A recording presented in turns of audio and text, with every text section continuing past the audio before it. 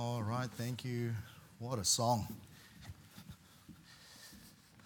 All right, let's turn our Bibles again to Colossians chapter 4 this morning, and appreciate you being faithful to the house of the Lord. And this is our theme for next year. We'll be looking at the thought of standing. And I think that we live in a time where there's many people who stand for different things. And some who would stand for things that probably many of us, even who've lived a little while, would never have thought people would stand on. And there are many things that people declare to be their creed that when you look at it means nothing or of is little value. But I think we'd be right to say that God's people, we as Christians, we would be different. We stand on the eternal truths of the Word of God. And regardless really of the opinions of the world, and regardless of the direction that the world is taking, we've got to take our stand on the things of the Word of God. And yet, if we're not careful, we can a little bit at times be tossed to and fro with every wind of doctrine.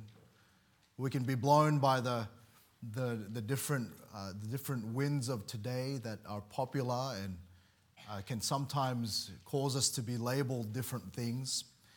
And yet, this is nothing new to people who believe in the Word of God. When you think about the situation here in Colossians, the church in Colossae was one that was in a situation where it was populated by a lot of Jews and Gentiles, and really was a diverse city with competing philosophies that crept its way into the church through the different influences around. And what we do know about the book of Colossians in the church in Colossae was it was more than likely started by Epaphras, who we read about. He was someone that was influenced by Paul through his missionary journeys, and Epaphras' motivation to come and see Paul was the fact that error had started to creep into the church and into the life of those believers. And Epaphras, being this faithful minister, realized that he needed Paul's counsel in dealing with this mixing of religion and worldly wisdom. And this city represented the worst, really, both of the Jewish and Greek world of thought. And I can't help but be reminded about the time that we live in now, where there's so much access to competing philosophies and competing thoughts that if we're not careful, we can buy into that and allow that to enter into our mindsets and our perspective of life. And we can start to very quickly be moved away from the simplicity of the gospel. We can be quickly moved away and blown into different directions of life and find ourselves really living out purposes that aren't as important as what we see in the Word of God. And so it's this desire that Paul describes that emanating from Epaphras' heart of concern. It was this desire for them to stand. Notice again in verse 12, Epaphras, who is one of you, a servant of Christ, saluteth you, always laboring fervently for you in prayers, that ye may stand perfect and complete in all the will of God. For I bear him record that he hath a great zeal for you, and them that are in Laodicea, and them in Hierapolis. And so this desire that Paul is now describing as he has sat now with Epaphras there in prison, he begins to just tell the church there that Epaphras has a great desire for you, and that desire is that you would stand. That desire is that you would stand perfect in the will of God and not be tossed about and redirected and sometimes even distracted from the truths that they've learned in the Word of God. And you know, there's many in today's society that if you look at and you talk to, they would quite easily at times say that they go to church or they belong to a faith community somewhat, and yet when you observe the way that they're living and you observe the kind of ambitions and the kind of priorities that they have, you begin to see that there's a mixture and a little bit of a drawing away from the reality of the great priorities and purposes that we ought to have as God's people. You start to see that there's competing forces there that actually indicate that there's maybe something that they're missing, that they're no longer standing like they should. Someone famously said, if you don't stand for something, you will fall for anything. And sometimes it's just about defining what you stand on, defining what your stand is about, and at times re-emphasizing and then just re-owning that stand. And I look around, and there's probably many of you who've been saved for quite a while. There's many who've been part of our church for a long time, some who've come along from different places, and maybe you've had a journey for the Lord, and there's many things that perhaps you know from the standpoint of experience, but when was it the last time that you just reevaluated and just started to look at where you stood? Where do you stand on certain things? Where do you stand in comparison to the world? And there's so much that we can learn from where you stand. And there's the times where perhaps you were in a situation where there was a debate. Maybe there was some sort of discussion in your workplace or discussion in your educational institution, in your school, and someone asks you, what's your opinion on this, or where do you stand on that? And we're living in a world where you're so very much defined and sometimes even persecuted for where you stand. And yet it's so much more, the call is clear that we do need to take a stand. And so many times it's just coming back to that place of knowing what you stand for. And the challenge is the same for us today. In an environment that's increasingly becoming confusing, so much of the world's virtue signaling has infiltrated Christendom. As long as we're appearing, as long as we're saying the right things. But, taking a stand is more than just saying the right things. It's doing the right things. It's showing forth your priorities and your purposes and your ambitions in your life. And all of that has to come with this idea of standing.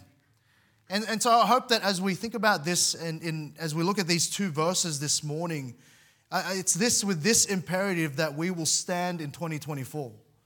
When so many are bowing to social pressures and many more are bending to the demands of an increasingly confused culture, taking a stand for God's name and His way is what we must do, as unpopular as it can be. And Epaphras really had a great zeal to see the church stand perfect. And it's my desire also that we would stand, and at times in defiance to the winds of compromise and confusion. And so how are we going to do that in 2024 as we think about this idea of standing? Let's pray. We'll ask the Lord to bless as we get into the message this morning. Father, we love you. And we want to thank you, dear Lord, for the reality of the time. We understand, dear Lord, that you've brought us to this time for such a time. And Father, yet we understand, Lord, the challenge ahead, and we understand, dear God, that we are in an ever-changing and ever-regressing world. And Lord, we need to, Lord, just double down on who we are and who we ought to be for you. And so I pray that you would please help us as we get into the Word of God this morning. I pray that it'll instruct us. I pray it'll challenge us, dear God. And then I pray that then it'll cause us to be different and cause us to be more determined for our day. And Father, ultimately, dear God, we just want you to get the glory, and we want to please you in the season that you've given us. And so I pray that you please bless as we open your word this morning in Jesus' most precious, holy, wonderful name. Amen. And I want you to note firstly that it starts with Epaphras. Epaphras, as I mentioned, was probably the faithful minister or the pastor of the church. And yet when we consider it, he was just an individual, and it was his desire as he looked at the church and as he understood the competing forces out there that was pulling away those of the church in Colossae. It was his desire as an individual that they would take a stand. And really, when it comes down to it, when we're thinking about standing for truth and standing in our time, it really starts with individuals. It starts with you. It starts with me. It starts with those in different workplaces and different families and in different communities and those of God's people to, as individuals, take a stand. And the Bible tells us in Colossians chapter 4, verse 12, Epaphras, who is one of you. He was one of them. He wasn't apart from them. He was a part of that body, and he had gone to Paul for some encouragement and some instruction, and yet Epaphras was one of them. He was part of the church. There was no question where he belonged. He belonged with them. And I hope that this morning you would know where you belong. I hope that you as an individual understand firstly who your Savior is, that your Savior is the Lord Jesus Christ, and that because of that, you belong to a group of people called Christians who are far different to the world. The Bible tells us that we've been translated from the kingdom of darkness into the kingdom of light. And no longer are we to be similar or even at all recognizable to the world. There's meant to be a difference in us. And the Bible tells us that Epaphras, who was one of you, Epaphras' name simply meant lovely. It was probably that he was a convert of Paul, if we won't take the time, but in Acts chapter 19, Paul was in the area. And no doubt as he preached that area, Epaphras went back to these tri-cities of Colossae, Hierapolis, and Laodicea, and from there spread the word of God. And he was a convert of Paul, and yet he was one. He was one. And maybe you're thinking this morning, well, what am I going to do? What's my singular influence going to make in my workplace, in my school, in my community? I want to tell you it makes all the difference. Because it only takes one to make a difference. And I'm thankful this morning, and I praise God for brethren who have a great concern for the spiritual well-being and livelihood of others. I'm thankful for those who, in my life, when I looked around and I saw the others falling by the wayside, they took a stand for truth and were steadfast and stood where they needed to stand on the things of the Word of God. I'm thankful that over the course of my life, there were those who were spiritual leaders in my life who, whilst others were taking a softer stance on this and that, they just took a hard stance. And they understood that what was needed was for one to take a stand, although others were falling away. And I hope that you would just be mindful of your place in that, because we need all the help that we can get. You know, your desire for others to stand can only really be taken well if you're one to stand yourself. And I want to say to you, firstly, those of you who are leaders of your home, God's calling you to stand. God's calling you to stand for truth.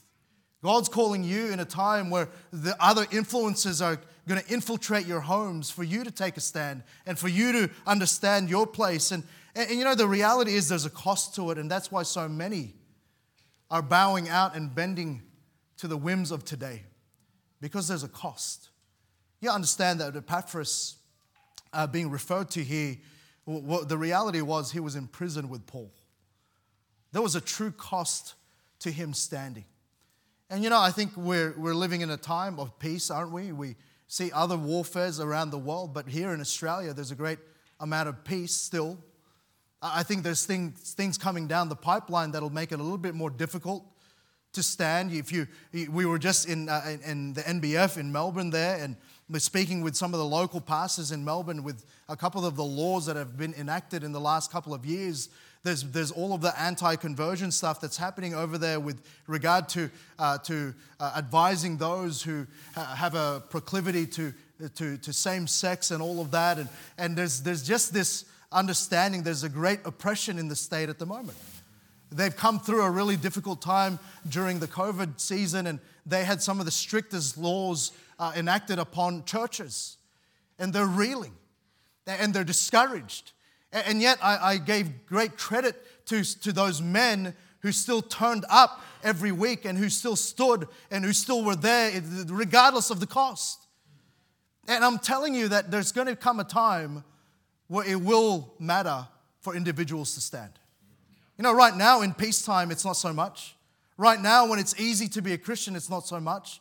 But I wonder when it comes down to the crunch, I wonder if there'll be volunteers who will just say, hey, I'll stand. Because sometimes there's this idea that, we look around and someone else stand first. Sometimes we ask for a volunteer, especially, with our young people. We say, any volunteers? And they're looking at each other like, you stand. No, you stand. And sometimes that's how Christianity looks like today. Sometimes you're looking around and you're just looking for someone to take a stand, to just speak up, to just say something that would just be in contravention to the popular opinions of today. And what we find is we're looking at each other for someone else to stand. I'm glad Epaphras, who was one of you, he had that heart to take a stand as an individual. He was one of them. He was part of the body. He was part of the church. He was the real deal. He wasn't one casting judgment from the outside. No, he was one from within who had a genuine concern. And we can't look outside of the church for change. We've got to look for those who will stand inside the church. And we've got to look for those who are saved. We've got to look for those who will be the real deal and understand the season that they're in. And we look around though, and sadly there's more of a highlighting of prominent individuals who are just departing the faith.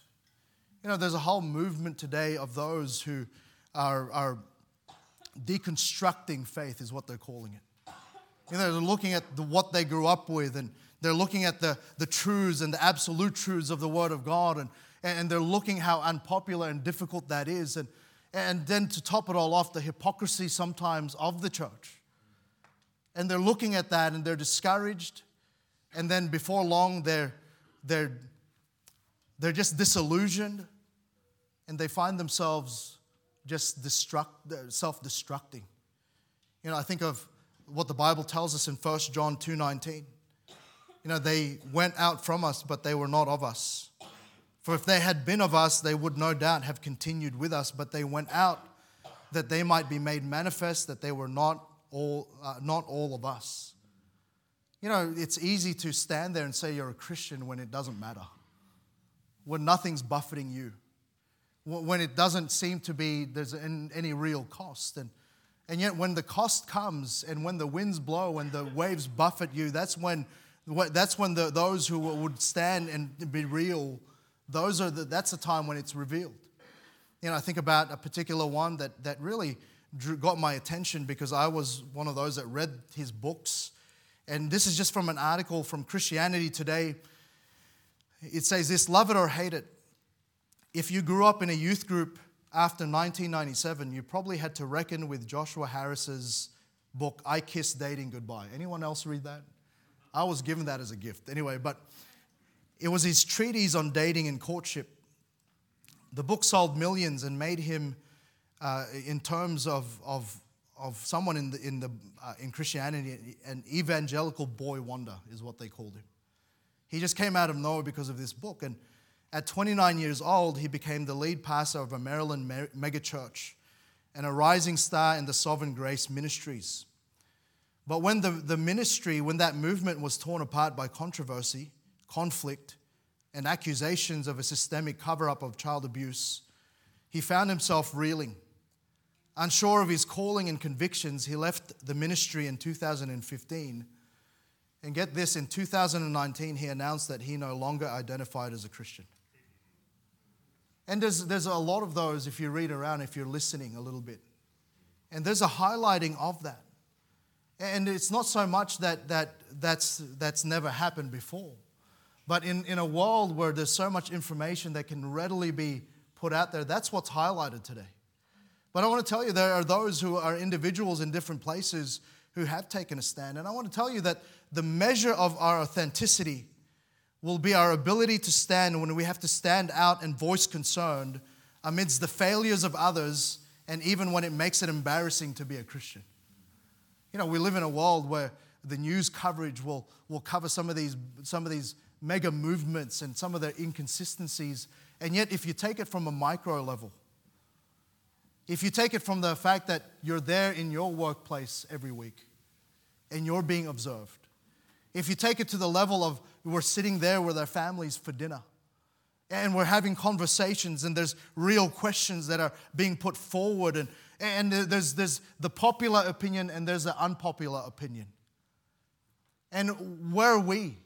as individuals? Are we going to go with the grain of today, those who would just fall by the wayside? Or could we be like Shadrach, Meshach, and Abednego, who, when the call put out to bow, as the music began to play, they stood out amongst the crowd? And it came at a cost, didn't it? They got put in the fiery furnace. And yet, what we find is God was with them right there. And there was a fourth man in the fire. And it was likeness. It was like the Son of God. And I want to tell you that if you will take a stand as an individual, then you're never ever really standing alone. You're going to stand with the Lord. And you're going to stand with His presence right there. But what we see is he was one of them. But notice what the Bible says about this one. Epaphras, who was one of you, a servant of Christ. He was a servant. And so many times we've got to have a right view of ourselves if we're going to take a real stand. And let's not forget that we don't live unto ourselves for ourselves or die to ourselves for ourselves. No, we are to be servants of Christ. We're to serve Him. And if we're busy serving the Lord, if we're busy with that mindset, often it just comes naturally that we would take a stand. Often it is that we take a stand on our Lord and His opinion and His truths in the Word of God. And the Bible tells us in Ephesians chapter 6, verses 6 to 7, not with eye service as men pleasers, but as the servants of Christ, doing the will of God from the heart, with good will doing service as to the Lord and not to men. And he was talking literally to servants of the day. But in reality, God has called us all to be servants.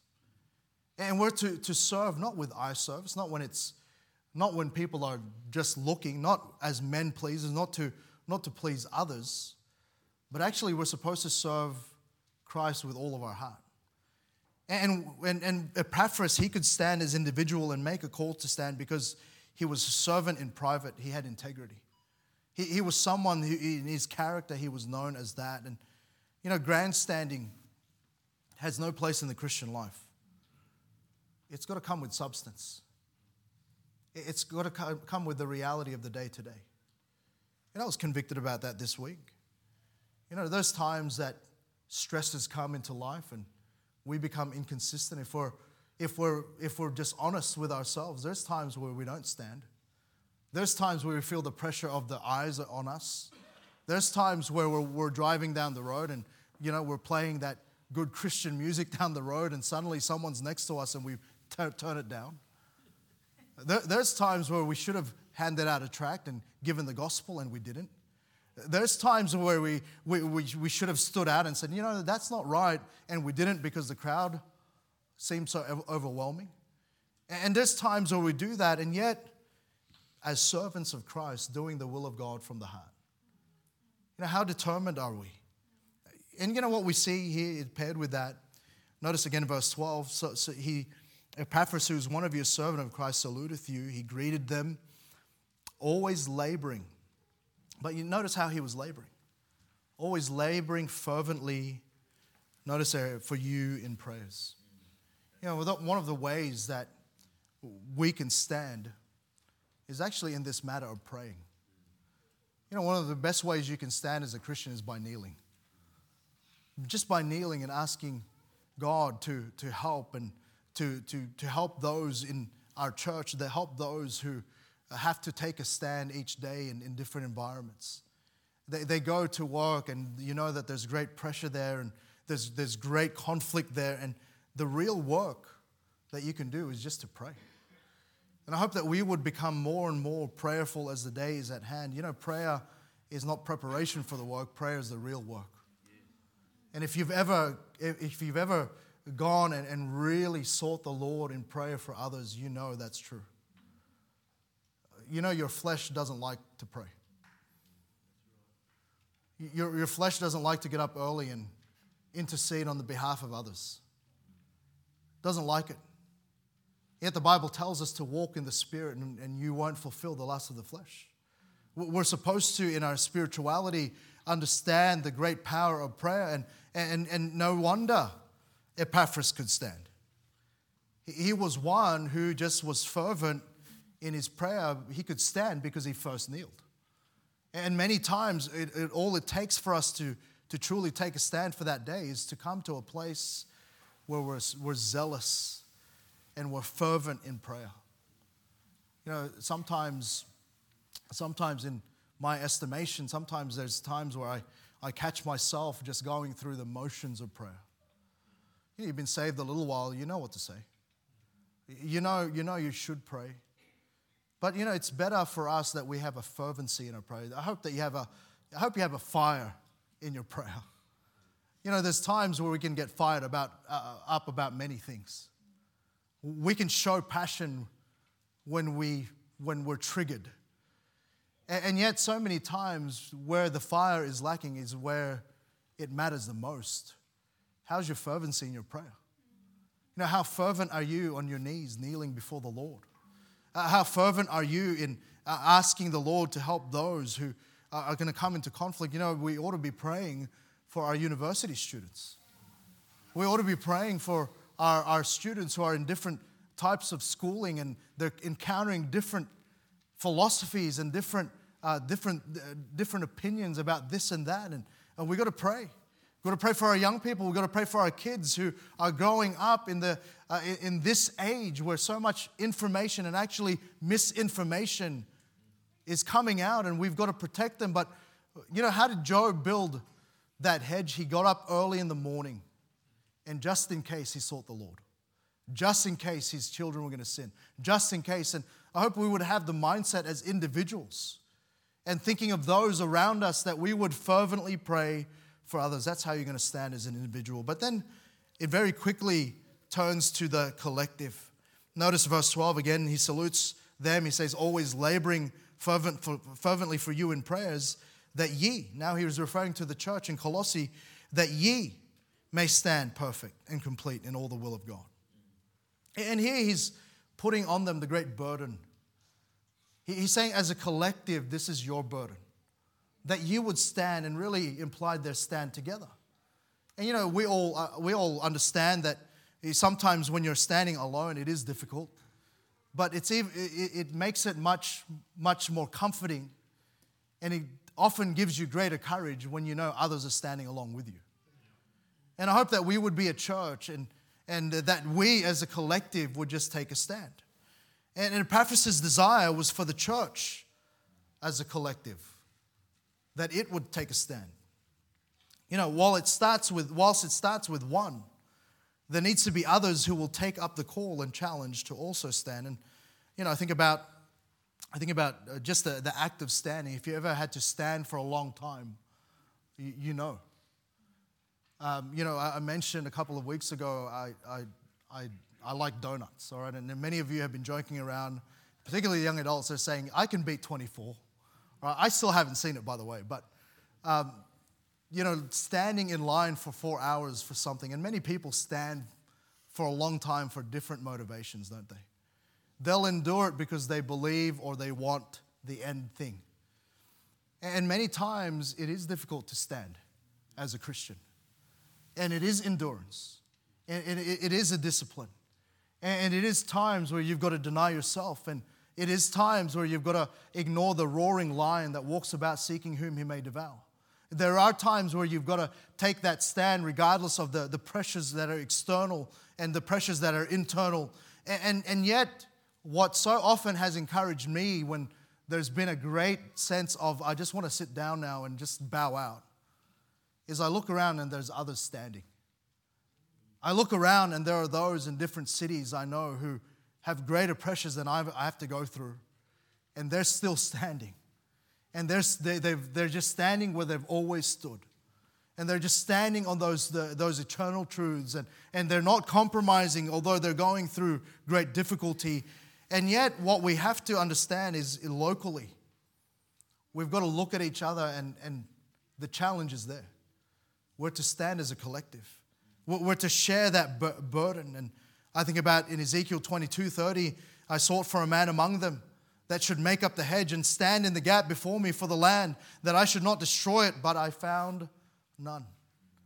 You know, there's many gaps We look around across the country, we look around across the city, and we look around maybe even here. And I wonder if God's showing you a gap that you're meant to stand in. I wonder if there's a place for you that you should be filling and you're not. And what we found is there needs to be those who will stand as a collective. You know, if you've ever been to the War Memorial in Canberra, anyone ever been there? War Memorial, it's a great place. If you've never visited, it's worth the effort to go. But it's an amazing place. You see a lot of different stories. And a particular one I read about a young man, Irving Thompson, who was only 17 years old. He was a part of the local high school, and he played for the school in various sports. But you know, he liked to hang out with his mates at the local swimming hole, and often found it difficult to act remotely normal when girls were around.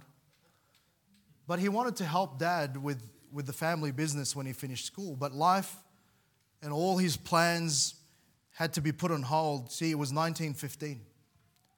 And the Great War had called into action young men just like him. And thousands of teenage young men signed up for duty when the call was made for soldiers to fight. Why? Because they needed to approach it in the collective. And you know, sometimes we forget as Christians that actually we're in warfare. That we're in spiritual warfare. And that every one of us is called to be a soldier. In fact, every one of us is called to fight a good warfare.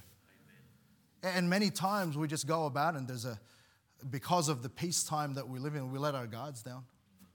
And we sort of don't have a warfare mentality. And I'm not saying be belligerent and violent. I'm saying fight the good fight. I'm saying the things that we know from Scripture we're supposed to come back to.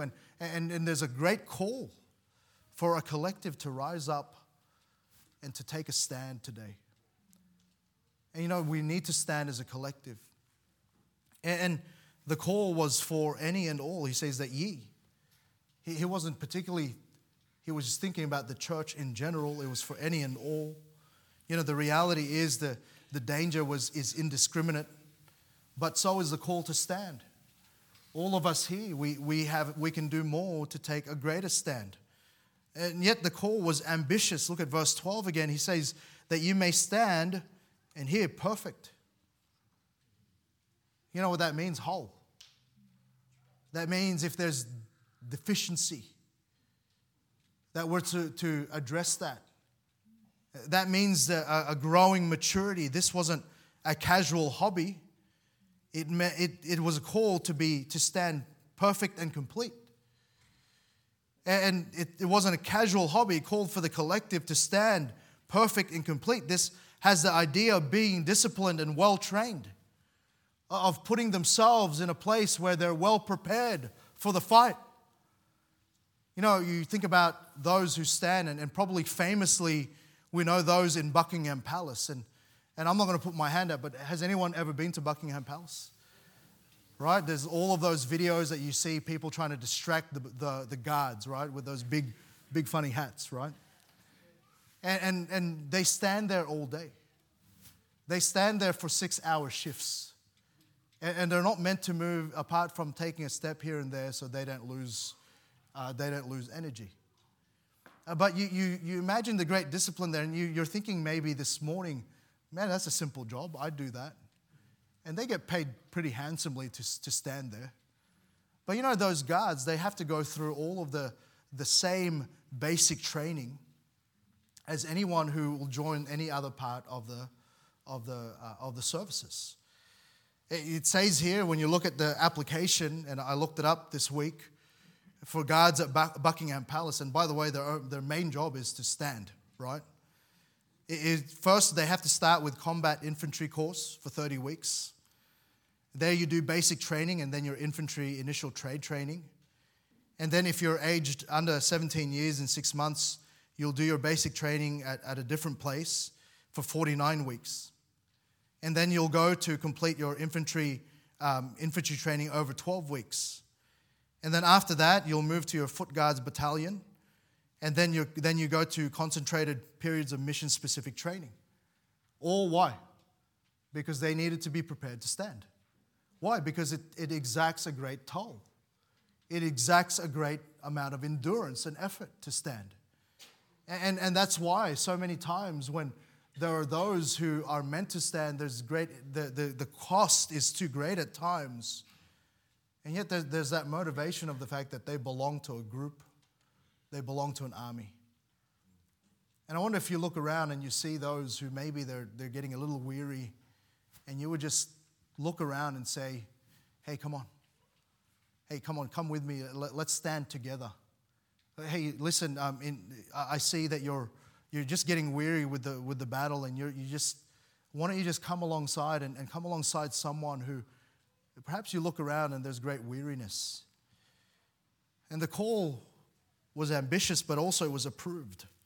Notice what the Bible says here. They were to stand perfect and complete in all the will of God. You know, this idea of standing wasn't his idea. It was part of the will of God. It was an understanding of what God expected. And what I'm saying when it comes to standing for the Lord, standing isn't for nothing. Standing isn't just because that's what... No, it's the will of God. Someone's will is someone's desire. It's someone's instructions. It's someone's understanding of his estate, what it's meant to be done. And I want to remind you this morning that we're bought with a price. And therefore we're to glorify God with our bodies. And it is imperative upon us as God's people that we know and then we follow after the will of God for our lives. You know, it had to do with honoring His plan and wishes. You know, we used to play this silly game when we were in year 5 and 6. You know, you'd go in a circle and you kneel in front of the girl that you liked, and they say, honey, if you love me, please don't stand. Right? And you're supposed to endure kneeling as long as you could, and you'd sweat because... You know, that's because you're 5 and 6. You don't know any better, right? But, you know, when it comes to it, God is looking at you. And He's saying, my beloved, if you love me, please stand. That's His will. That's His desire for you. His desire is that you don't fall away. His desire is that you're not quickly pushed over. His desire is that you would do all you can in your discipline to be perfect and complete in all the will of God. And Ephesians 5 verse 17, the Bible tells us, wherefore be ye not unwise, but understanding what the will of the Lord is. And then we know later in Ephesians 6, then he goes through that whole chapter of warfare. And so he says, you've got to understand the will of God if you're going to need to stand. If you're going to stand.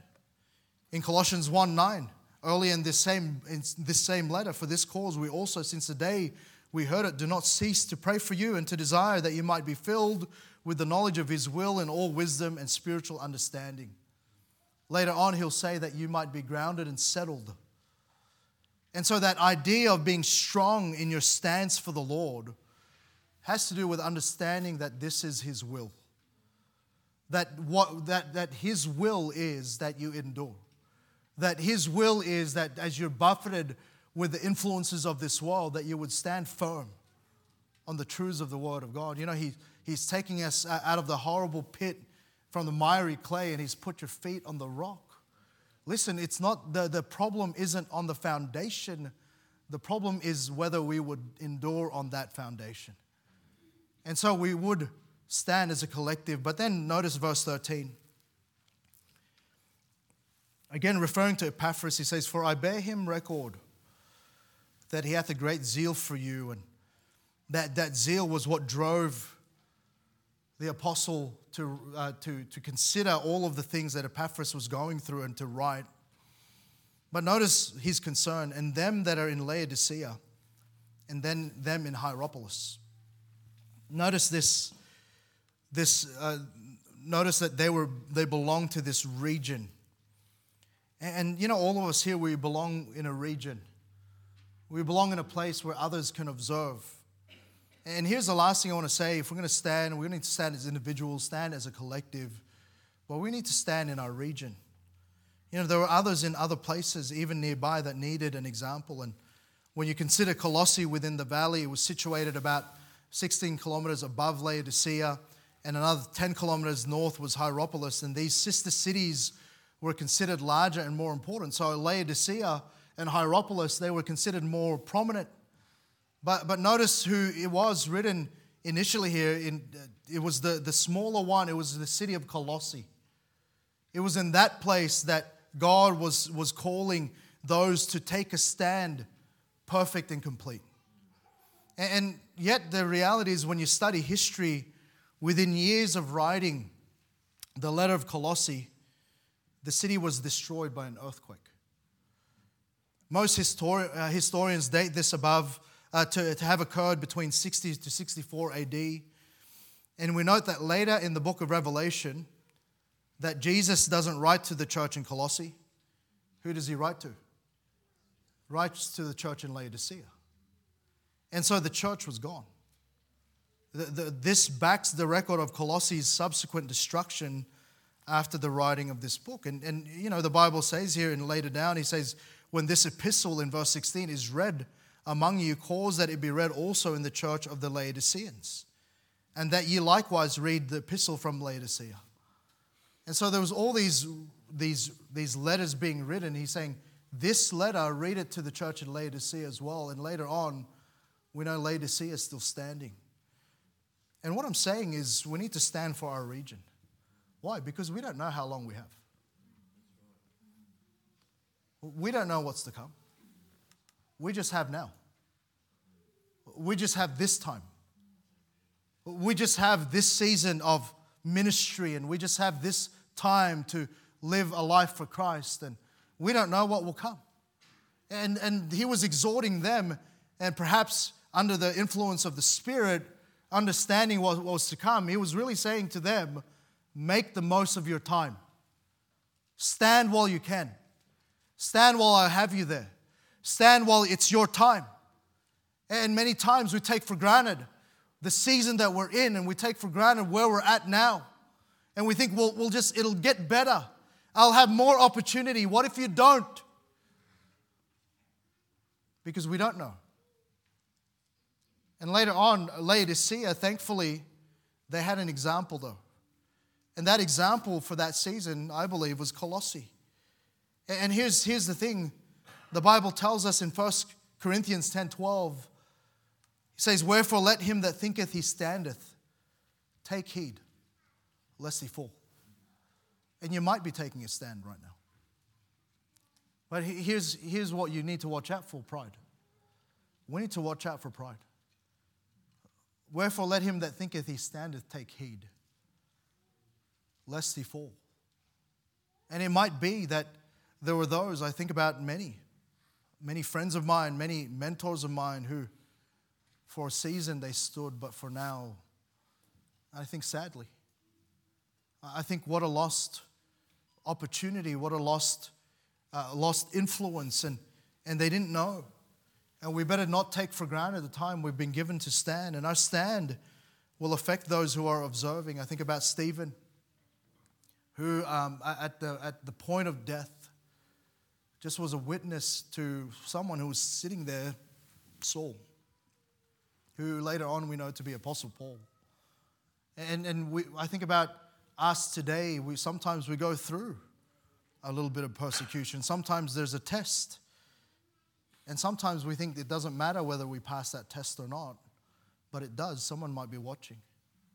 And for me as a parent, I know there are those, at least 3, watching me. I know as a pastor there are at least those who are watching me. But you know, every day we have those that are observing. Will he stand? Will she stand for right? Will he stand when the pressure's on? And Colossae was a place where they were being observed. I think about my first, one of my pastors, and I remember there was a situation that was brewing. There were some who in the church were starting to rise up and say some things that weren't right. They were trying to pull away, and there was some real mindsets that were not right. And I remember that man, he was 24 years old as my pastor at the time. And I remember when the pressure got to him, I remember him saying the words that Martin Luther said when he stood up against the church. He says, "Here I stand, I can do no other. God help me." And I remember him standing. I remember him saying that, and I remember God doing something in my heart at that point. And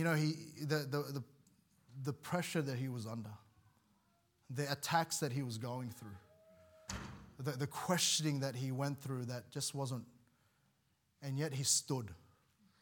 And all of us here, honestly, by and large, when it comes to our faith, we've had it pretty easy. We live in a world, we live in a society that really we can still freely practice and freely live out our faith. But I think we're heading to a time where we're going to see. We're going to see if there will be us who will stand. We're going to need to see churches that'll just continue to just put the authority on the Word of God, and not on creeds that appease the popular opinion of society. And we're going to have to pay the cost a little bit, but we better get ready to stand then. And I hope that as an individual we just decide that it's worth it for the Lord. And that we would decide as a church, we're going to stand on these, and this is the direction we're going to take. And then we would see perhaps others encouraged. If you've ever really thought about places that maybe you've been involved in, maybe the reality of a church closing. I've been in situations like that. And I think about the fallout, not just for that church, but for the influence and the encouragement that they've been. And while we have this season, let's take a stand. And while God has given us this time, let's make the most of it. Let's stand perfect and complete in all the will of God. Let's pray. Father, thank you, Lord, for the time. And Lord, certainly, Lord, this time that you've given us to minister and to understand that, Lord, you've given us for such a time. And Lord, I do pray that you would put a great desire in our lives, dear Lord, in our hearts, to have the courage to stand in our day. And Father, I pray that you'd help us to, Lord, also just have a mind that's ready and a heart that's willing, Lord, to be buffeted for you at times. And then, Lord, to see your word and to see your mission continue on in spite of it. And I pray that you'd help us, Lord, to be a church that will stand on the truths of your word. That, Lord, we won't compromise. That, Lord, we won't make decisions that'll simply appease the masses, but, Lord, be genuine and true to you. And I pray, dear God, that we would be an example and an encouragement to our brethren around us. I pray, Father, that, Lord, you'd help us to understand our place in your work. With heads bowed, eyes closed, no one looking around, we're going to have a time of invitation.